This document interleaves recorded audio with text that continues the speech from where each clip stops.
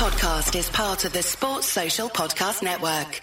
This is Anything But Footy. In the week that legendary BBC foreign correspondent John Simpson liked to tweet stating, "Please can we have our Olympics back? I like that, Britain, much more." And that is what we're all about, everything Olympic and Paralympic. And we have a Team GB Olympian on the podcast this week as well. We are delighted to say we'll be hearing from Winter Olympian Aimee Fuller very shortly. I'm Michael. And I'm John, and we are on the road today because Michael's been at the London Landmarks Half Marathon in the centre of the capital city. But we've grabbed some time in a car park before he heads back north. This is how we roll on Anything But Footy. And you can get in touch anytime, as we say, at Anything But F on Twitter. We're also on Facebook and Instagram.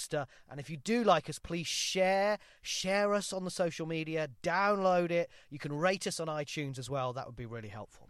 And there is literally a ticking clock in the building where the British Olympic Association and the British Paralympic Association are based. And we are helping them tick down that clock to Tokyo 2020 and Beijing 2022. John and I were on our travels this week, having some very interesting meetings with the likes of UK Sport, the British Paralympic Association and the British Olympic Association. So I hate to start this week with doping, but that is where we are going to start Anything But Footy, because this week at least 21 athletes from 5 different sports, that's 3 winter sports, 2 summer sports, have been implicated, suspected of having blood doping links to a German doctor at the centre of an ongoing investigation. You probably saw on social media some of the pictures, some of the video footage of those raids recently by Austrian and German police. And this investigation has been prompted by an Austrian cross-country skier who was convicted of doping offences after the Winter Olympics in Sochi in 2014. Our own Adam Peaty has some strong opinions on this as well.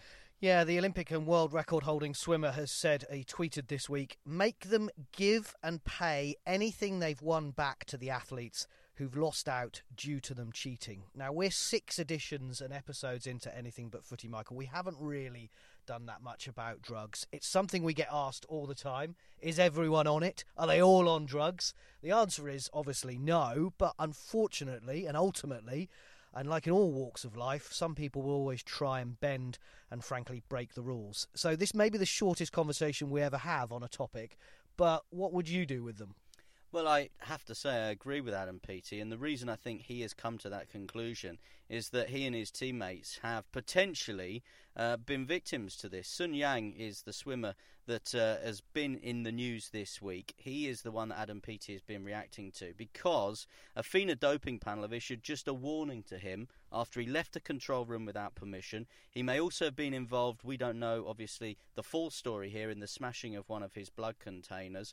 And as I said, FINA have basically let him off with a slap on the wrist. This is very much against the rules. If you go into that environment, the doping control rooms, you have to, of course, abide by the rules. That is how they then get the samples, which they then hold and test, and they can test again in the future. Now, Yang says he acted as he didn't believe the proper protocols were being used. He said the doctor was not qualified, and that is the reason he did what he did.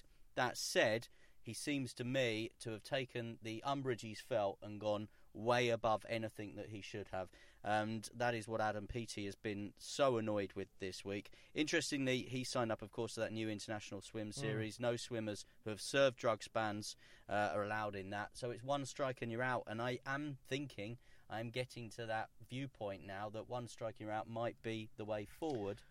Because, of course, Team GB, the British Olympic Association, used to have the rule, if you're found guilty, you're banned for life. And that was obviously overturned, somewhat controversially, and they had to abide by that. And, you have 2-year bans, you have 3-year bans, sometimes you have 4.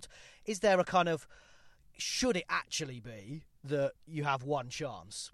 And, as you say, if you're then banned, you never compete again. Or do you get one strike, and then, if it happens again, you're then definitely out. It's because it's that whole restriction of trade kind of argument, isn't it? If you are, ultimately, if you're an athlete and you're a swimmer, you're being prevented from doing what you should be doing if you're banned for life. But James Guy was denied a world title in 2015 and an Olympic medal in 2016 by Sun Yang. How different James Guy's life might be might still be had he been a world champion, had he won that Olympic medal in 2016. You look at the example of someone like Justin Gatlin, of course. He was very much the bad boy, wasn't he, of the London World Athletics Championships. Now, when you really delve into his story, there are inconsistencies as to why he's perhaps failed those 2 drugs tests. But you fail 2 drugs tests, then you've got to look at the 60,000 people in the stadium every morning and every evening and think, can I trust what I'm seeing? And that, for me, is the key word, trust. Do I trust what I'm seeing at the Olympic Games, Commonwealth Games, Paralympics? And of course, they booed him famously in 2017, didn't they? When he had his name not mentioned. And obviously, we were talking about the 21 athletes who have been kind of not named, and I suppose that's the slight issue. So the Munich state prosecutor said that there are 3-figure cases of blood being taken out and then being reintroduced worldwide, which is a horrible thought when you think about it. But he says in Germany, Austria, Italy, Sweden, Finland, Estonia, Croatia, Slovenia and Hawaii. Now, no details of the names of the athletes or their specific sports were made available, and that's what makes it really hard, because then everyone's at suspicion. Yeah, it's this innocent until proven guilty thing, I guess, and that's not just unique to sport, that's unique to a lot of things. You can get tainted, can't you, as an athlete? And, you know, when the leaks came out, the Russian leaks came out, there was talks about the people that were taking the exemptions and things like that. They then get tainted with this idea that despite the fact that someone like Laura Waitman, for example, who's represented Great Britain at the Olympics, has suffered from asthma her whole life and takes asthma medication, when those exemption breaks come out, the exemption leaks come out, I should say, someone like Laura Waitman and others that take this medication because they have to, and it puts them on a level playing field, it then puts them under the finger of suspicion, and athletes like Laura Waitman shouldn't be under the finger of suspicion. On the record, I'm going to say, just ban them. Yeah. If you're found guilty once, you had your chance. I mean, it's not as though you don't know what's going to happen to you. And there's a process. You can't just fail a drugs test and they go, right, that's it, you're done. It's a process, a legal process then that takes place. There's appeals, subsequent appeals. You could take it to the Court of Arbitration of Sport if you so wanted. But I think if you get to that level and you've still failed the drugs test, I'm with you. Don't compete at a world elite Olympic level. I just don't understand how anyone ever defends it, but that's just my humble opinion. But I'd always really love to be able to think the majority of athletes are clean. That's why we do this podcast. I love to think that there's trust in everything we watch, and you know, whilst we talk about some controversy, if you like, in the world of sport, we'll move it on to cycling. And Team Sky have been supremely successful, but supremely controversial, of course. And we know that there is an issue going on at the moment. There is an adjournment of the tribunal of their doctor, Richard Freeman, who's at the centre of much of this controversy at the moment. But they now have their opportunity, I guess, from a PR point of view, to wipe the slate clean, because Team Sky will be no more, and at the Tour de Yorkshire, a new dawn. Team Ineos will be launched. It's Sir Jim Ratcliffe, his chemical company, will be the new sponsor of the team, who have won 8 Grand Tours. But Dave Brailsford will still run the show. You might know the name Ineos because they also sponsored Sir Ben Ainsley's America's Cup team. But is this a chance for Team Sky, Team Ineos as it now is, with the 6-day series taking place in Manchester at the Velodrome at the moment as well? Is this a chance for them to kind of reset and relaunch? I think it is. But I think what's interesting is that this is probably, and look, you always get, when you have sponsors, you always get controversy, which we'll probably talk about in a moment. But I do wonder whether Ineos is probably the, is the right one to try and have a new slate clean, if you know what I mean. And it's owned by Britain's richest man, Sir Jim Ratcliffe, and he's going to bring in, probably equal, maybe even increase the £35 million budget that Sky had. And people are beginning to say, is Team Ineos the new Man City, the new Paris Saint-Germain or PSG? We don't talk about football. we're using it as an example. But I think, does that put people off? It will put the purists off. It will put the purists off. But it doesn't put anybody else off. But it won't put the people off that maybe will watch cycling 3 or 4 times a year. They'll watch Geraint Thomas, they'll watch Bradley Wiggins, they'll perhaps watch Chris Froome coming down the Champs-Elysees, and that will be it for their cycling. And they'll see these Britons, in their yellow jerseys, coming home, winning in front of the Eiffel Tower, or winning on the Giro, or winning on the Vuelta, or whatever. And for those 3 or 4 days, I don't think they and they're not the purists, they're the occasionalists. I don't think they will be too bothered where the money's come from in the background. So there's that part of it, as are they the new Man City, the PSG? And then, of course, as it was announced that Team Ineos would start at the Tour de Yorkshire, protests. People have already come out saying, right, well, we're going to protest about this. Certainly the anti-fracking protesters have said that they are going to stage protests during this year's race. And sponsorship has always been an issue. Controversial with 2012. I remember covering that a lot in the build-up to those Olympics in London in the summer of 2012. BP, Dow Chemical, everybody had an opinion on whether those companies should be sponsoring sport. And we have it with football clubs, with betting sponsors.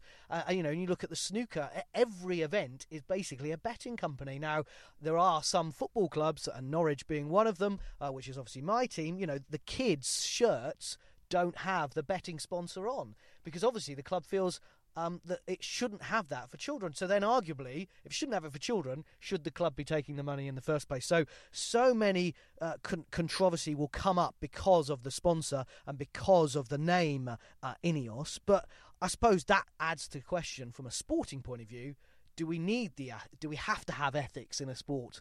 In a sporting world? Well, arguably yes. But it makes it then very difficult if you're barring everybody. And we all remember growing up with the Benson and Hedges and the Embassy World Darts and all that. And sport has continued with the ban of tobacco. And I don't think anyone disagrees that banning tobacco was a bad thing. But, which sponsors will be left? And if sport does need sponsors to keep going, that's where the issue becomes an issue. I think you could probably find, if you dug deep enough, a focus group, a pressure group that would probably be upset with pretty much everybody sponsoring anything. I grew up watching Embassy World Snooker for 16, 17 days at the Crucible in Sheffield, but I've never smoked a cigarette, so I don't think there's a direct link. You're a there. bright lad, though. I don't think there's a link there specifically. The anti-fracking protests around the Tour de Yorkshire will be interesting. The Tour de Yorkshire will be interesting this year because, of course, they've lost the chief executive. The chief executive of Welcome to Yorkshire, Sir Gary Verity. Well, the controversy continues, doesn't it? Has had to step down this week. And he's not just stepped down because he's done what he said he was going to do, which is deliver the Tour de France, the Grand Depart, to Yorkshire and Leeds in 2014, and then obviously subsequent editions of the spin-off, the Tour de Yorkshire. He's stepping down following concerns relating towards his behaviour, towards staff, and in his relation to his expenses as well. Now, the statement says it's not directly related, and what I would say as well is the Tour de Yorkshire is actually organised by the people, AOS, that organised the Tour de France. So whilst he's very much a central figurehead to it, and the person, if you like, that was the catalyst to start it all, and he's there with his mustard trousers on the starting line, waving out the top of the open-top car at the start, actually the event, I think, will carry on because essentially it is a spin-off of the Tour de France. But more controversy. Will the thousands, the hundreds of thousands of people come out again and support it when it comes through their town, village in Yorkshire this year? I mean, he is the man behind making Yorkshire the capital of cycling in the UK. It used to be Cambridge. Everyone always said, that's where everyone got on their bike. But now we know that Yorkshire is the place. He's, as you say, fronted the tourism board Welcome to Yorkshire for 10 years. He's developed this annual race, which is now in its 5th edition this summer. He brought the Tour de France famously to Leeds and the hills of Yorkshire in 2014. And then we've got the World Road Race Championships that we keep talking about as well, coming to Yorkshire later this year. I mean, you've covered this event every year. Award-winning, I should point out. He is an award. The event is, and his coverage of it is award-winning. And it's just a shame that it's, again, slightly tarnished. If I can give the case for the defence and the prosecution here all in one go, if you like. For the defence, it has been a fantastic event. It's been commercially very successful. It's brought a lot of investment into Yorkshire. It's brought cycling into loads and loads of new audiences. And they do some great things as part of the Tour de Yorkshire, things like the bike libraries and things like that, which are great. And also, I think with the Tour de Yorkshire as well, as you say, it really has put cycling on the map in this country. It's been a real focus. For the women as well, they've now got 2 days on the tour. I think that's very, very important. Women's road racing cycling is very much the poor relation, and I think Yorkshire has really sort of pushed the boat out there and done a great job, helped, of course, by having Otley's Lizzie Armitstead in Yorkshire, of course, and willing to take part. Now, I've known Gary Verity since they were bidding for the Grand Depart. He was very open, very media friendly at the start. That did change over time. I found him a more prickly character at times as maybe the pressure mounted. Yeah, as the pressure mounted, as the success got better, he very much, I think, enjoyed being the centre of attention, as I said, in those lead cars, waving out the sunroofs, and actually became a kind of harder figure to press down, certainly in media terms. I know media's not the be-all and end-all, but I can only speak from what I know. And as I said, in the early days, when he needed the support of the media, he needed local media to back the campaign, to bring the Tour de France, as it was, to Yorkshire. He was very open, very friendly. That, over the years, eroded a little bit. And I just think it's a real shame for lots of very good people that I know that work at Welcome to Yorkshire, and obviously, as I said, work as part of the Tour de France team, that bring a really good event to these shores every year. And it's a shame that this year, I think whatever happens, it will still be a little bit tarnished by what exactly has gone on there, and we don't know exactly what's gone on there, but there's obviously issues around staff and issues around expenses which he's had to repay. Yeah, just to say that, a statement from Welcome to Yorkshire is that Verity is paying back the money owed on that. But you're right, Michael, a huge blow for the highest profile edition of this event, the Tour de Yorkshire. It's the 5th one, as I say, with Team Ineos there, and then this happening with Sir Gary Verity as well. I mean, the media coverage for the Tour de Yorkshire is going to be an impressive one this year for so many reasons, and we'll keep an eye on it and we'll be covering it for anything but footy. Yeah, 6-day series cycling taking place, as I said, at the moment in Manchester. We've also had this weekend the Gymnastics World Cup taking place in Birmingham. The men's event was live on BBC television on Saturday afternoon. The women, I'm afraid, were hidden behind the red button on Saturday night, and just some delayed highlights. And then, of course, it was competing with this other event, which Simone Biles and Max Whitlock were taking part in. So you had the Gymnastics World Cup with GB's Joe Fraser and Jamie Lewis, who finished 4th and 9th respectively, up against Max Whitlock and Simone Biles. Now, for me, Simone Biles is up there with the Williams sisters as, one of the very, very best sports people that we've produced, maybe certainly in the 21st century and possibly before that. As I said, up there with the Williams sisters, Martina Navratilova, Billie Jean King, people like that. She is at that level as far as I'm concerned. And then you've got Max Whitlock, double Olympic gold medalist, huge favourite. They're competing in London, and then you've got this Gymnastics World Cup event happening at the same time in Birmingham. I mean, who's behind the scheduling of that? Now, I know that international weekend, when it comes along, people are desperate for some sport to watch because, there's no Premier League, there's no Championship. People are desperate to watch a bit of live sport. But it does seem slightly weird to have two big gymnastic events, the World Cup, which was obviously, part of a number around the country and around the world taking place, and then this, as you say, this Superstars event at the O2. It's a shabby treatment, I think, for a sport, gymnastics, that from a British point of view won 7 medals in Rio. Now, that is the same as athletics, and look how much coverage athletics gets on terrestrial TV. It's more than rowing, more than swimming, a bit less than cycling. And the key thing, I think, about that 7 medals, same as athletics, what was the size of the team, the athletics team that went to Rio? 70-odd. 70-odd. Yeah. Do you know how many athletes went? Team of 10 in artistic, 3 in trampoline. So you've got 13 converting that into 7 medals. That's, a 50% hit rate virtually, isn't it? Over a 50% hit rate. Fantastic conversion rate from athletes that went. Fantastic return on investment. And as I said, we've been in to see UK Sport, who are the body that invests this money. And I just think I feel really sorry for British gymnastics that they've had to come up against this other event, which had arguably, certainly from a British point of view and the world point of view, let's be honest, a little bit more stardust. And Becky Downey, you mentioned obviously Joe Fraser and Jamie Lewis, where they placed. Becky Downey, unfortunately, after a good start, obviously on her comeback from injury, she's had 2 ankle options, winning the Euro title a couple of years ago, won the British Championships all round as well recently, which we talked about in a previous episode of Anything But Footy, but she fell twice on the bars, including falling flat onto her stomach, which looked really, really painful. So so she slipped from an early second position to finish 7th after all, and admitted afterwards, I definitely could have put in a better performance. It was a heavy week for me, though, after the British last weekend. And that's the point, and they said that Max Whitlock was resting and obviously competing at these O2s as a kind of an exhibition type thing. But you do need to be able to rest, at this level of sport. And American Simone Biles also saying that Tokyo will be her last. She, of course, won 4 golds at Rio and became the first woman to win the 4 World Championship all-round titles in 2018. She will be 24 years of age when she retires. A couple of bits of any other business before we hear from our Winter Olympian, Aimee Fuller. Talking of falling flat on your face, world figure skating and British figure skating. The World Championships have been taking place again behind the red button overnight in Japan.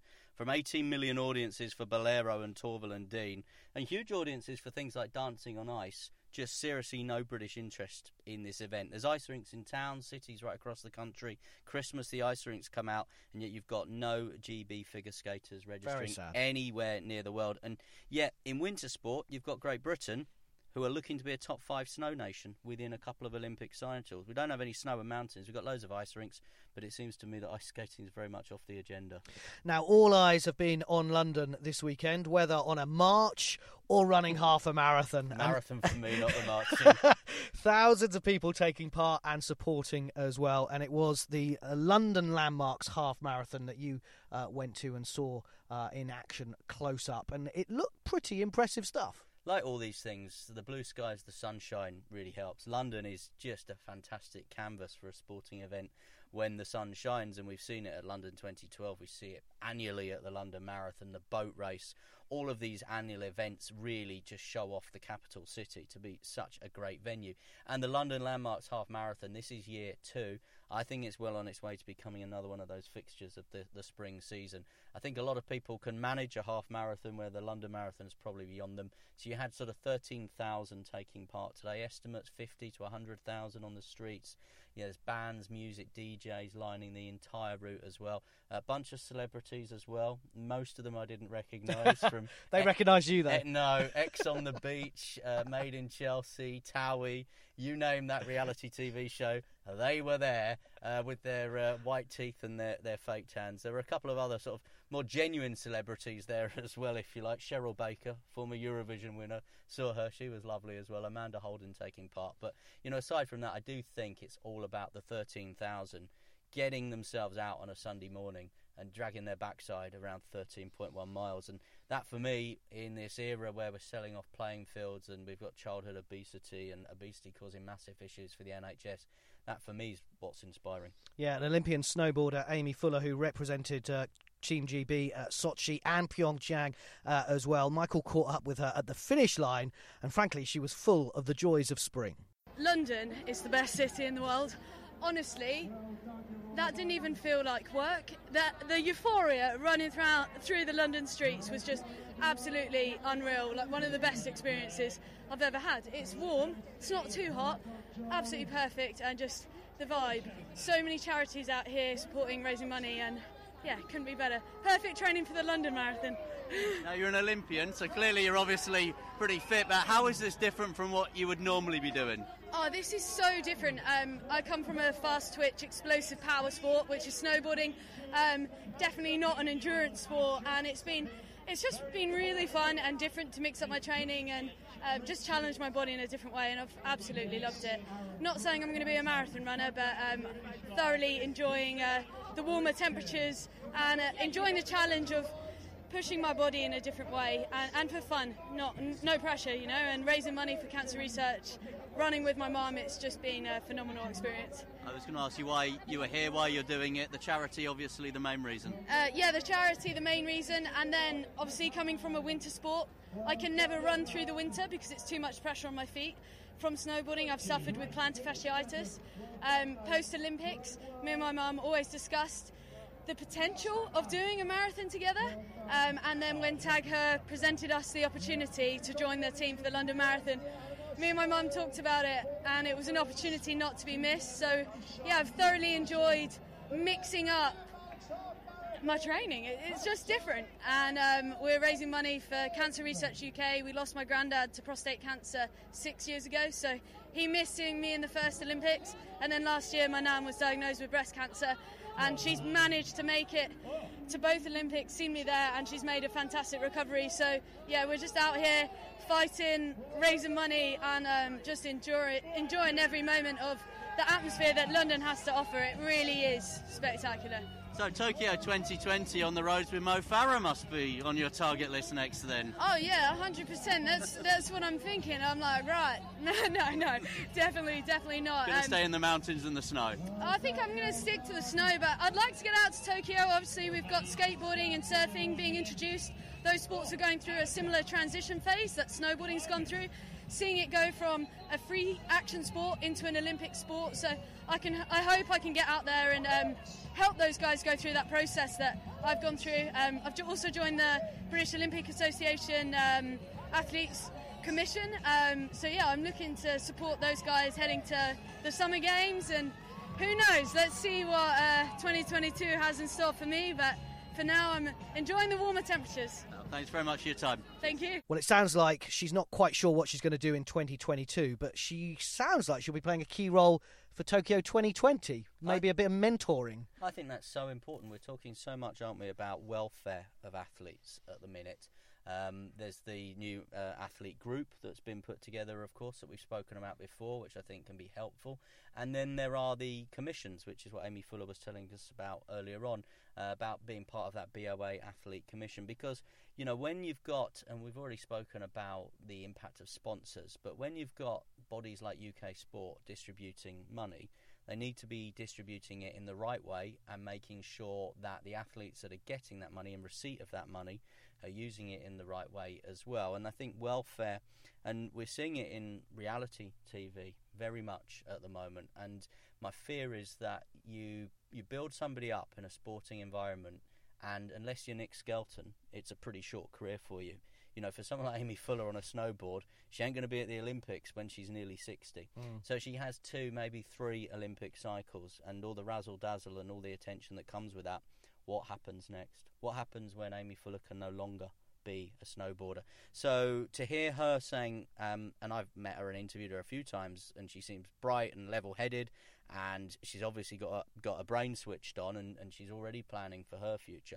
But to hear her say that she wants to go and help those that are maybe going to Tokyo in these new disciplines like skateboarding, surfing, people that have never been in that bubble, that goldfish bowl before, for me, I think I would really welcome that, and I would hope that organising committees from bid cities and, you know, host nations look to their past and their former athletes to really help, whereas where welfare is concerned.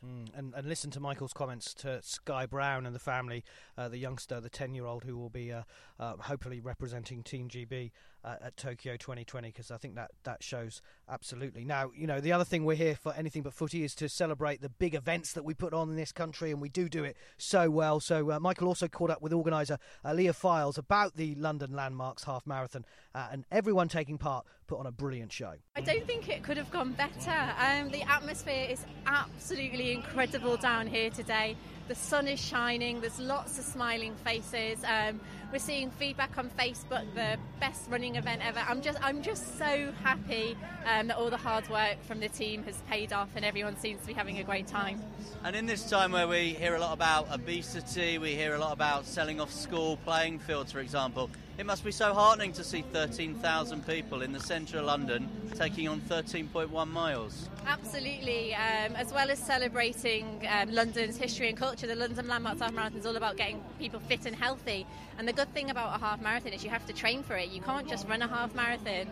And what we found from the event last year is that after people had done the half marathon, it encouraged them to stay fit and healthy after, and to go on and run other distances after. So yeah, it's been brilliant to see that. And if people want to join Jenny Faulkner, Amanda Holden, Cheryl Baker, Michelle Heaton, I could go on and get involved in this, been inspired to take part in this next year, what should they do? They can pre-register now for the London for LLHM 2020. The link is www.llhm.co.uk/pre-register. By pre-registering their details, we'll send them information when entry opens into next year's event. So, yeah, it's all about getting people fit, and these things happen in every city around the country every weekend, and it really is, if you're interested, really is worth getting involved. Yeah, couch to 5K, park run, your local 10K, half marathon, Great North Run, whatever it is, Great South Run. Just get involved. They are fantastic events. A couple of final little bits of any other business. Boxing might be saved as far as being an Olympic sport is concerned. Their president, the president of the Amateur International Boxing Association, says he's standing down. He could return if cleared of wrongdoing, but this might just allow boxing a clearer route into the next Olympics. The IOC had said they were going to have boxing in the Games. They might just have held it outside the AIBA's jurisdiction, but it looks, and boxing, as we know, is a good sport for British boxers and Team GB, both men and women. It looks as though boxing will take its place on the programme. And talking of the programme for Tokyo 2020, robots and torches. Yeah, the robots are coming. Apparently they're going to be helping spectators and volunteers. We've seen them kind of carrying the throwing, the javelins back and other throwing objects back in the athletics. But no, and we've seen them dancing at the Rio opening ceremony as well, robots. But they're going to be helping carry food and drink for people in wheelchairs and provide information. The Tokyo 2020 Robot Project, it's called. And there's also power-assisted suits, which will be used at venues to help carry things and throw out the rubbish. Now, that's the kind of thing that I think would be really helpful for just general life. And I think we'll see that quite a lot in Tokyo. And the torch has been unveiled as well this week. I remember in the build-up to London 2012 and Rio how exciting these landmarks were. And the torch has been unveiled. It's another exciting step on the path to Tokyo 2020 where, as we said, there's literally a ticking clock in the reception area where the BOA and the BPA are based and preparing. If you want to get in touch with us on Twitter, Anything But F, we're on Facebook, YouTube, Instagram. You can find us on iTunes, Spotify, or your usual podcast platform. Tell your friends, like it, share it, and rate us well. Sports Social Podcast Network.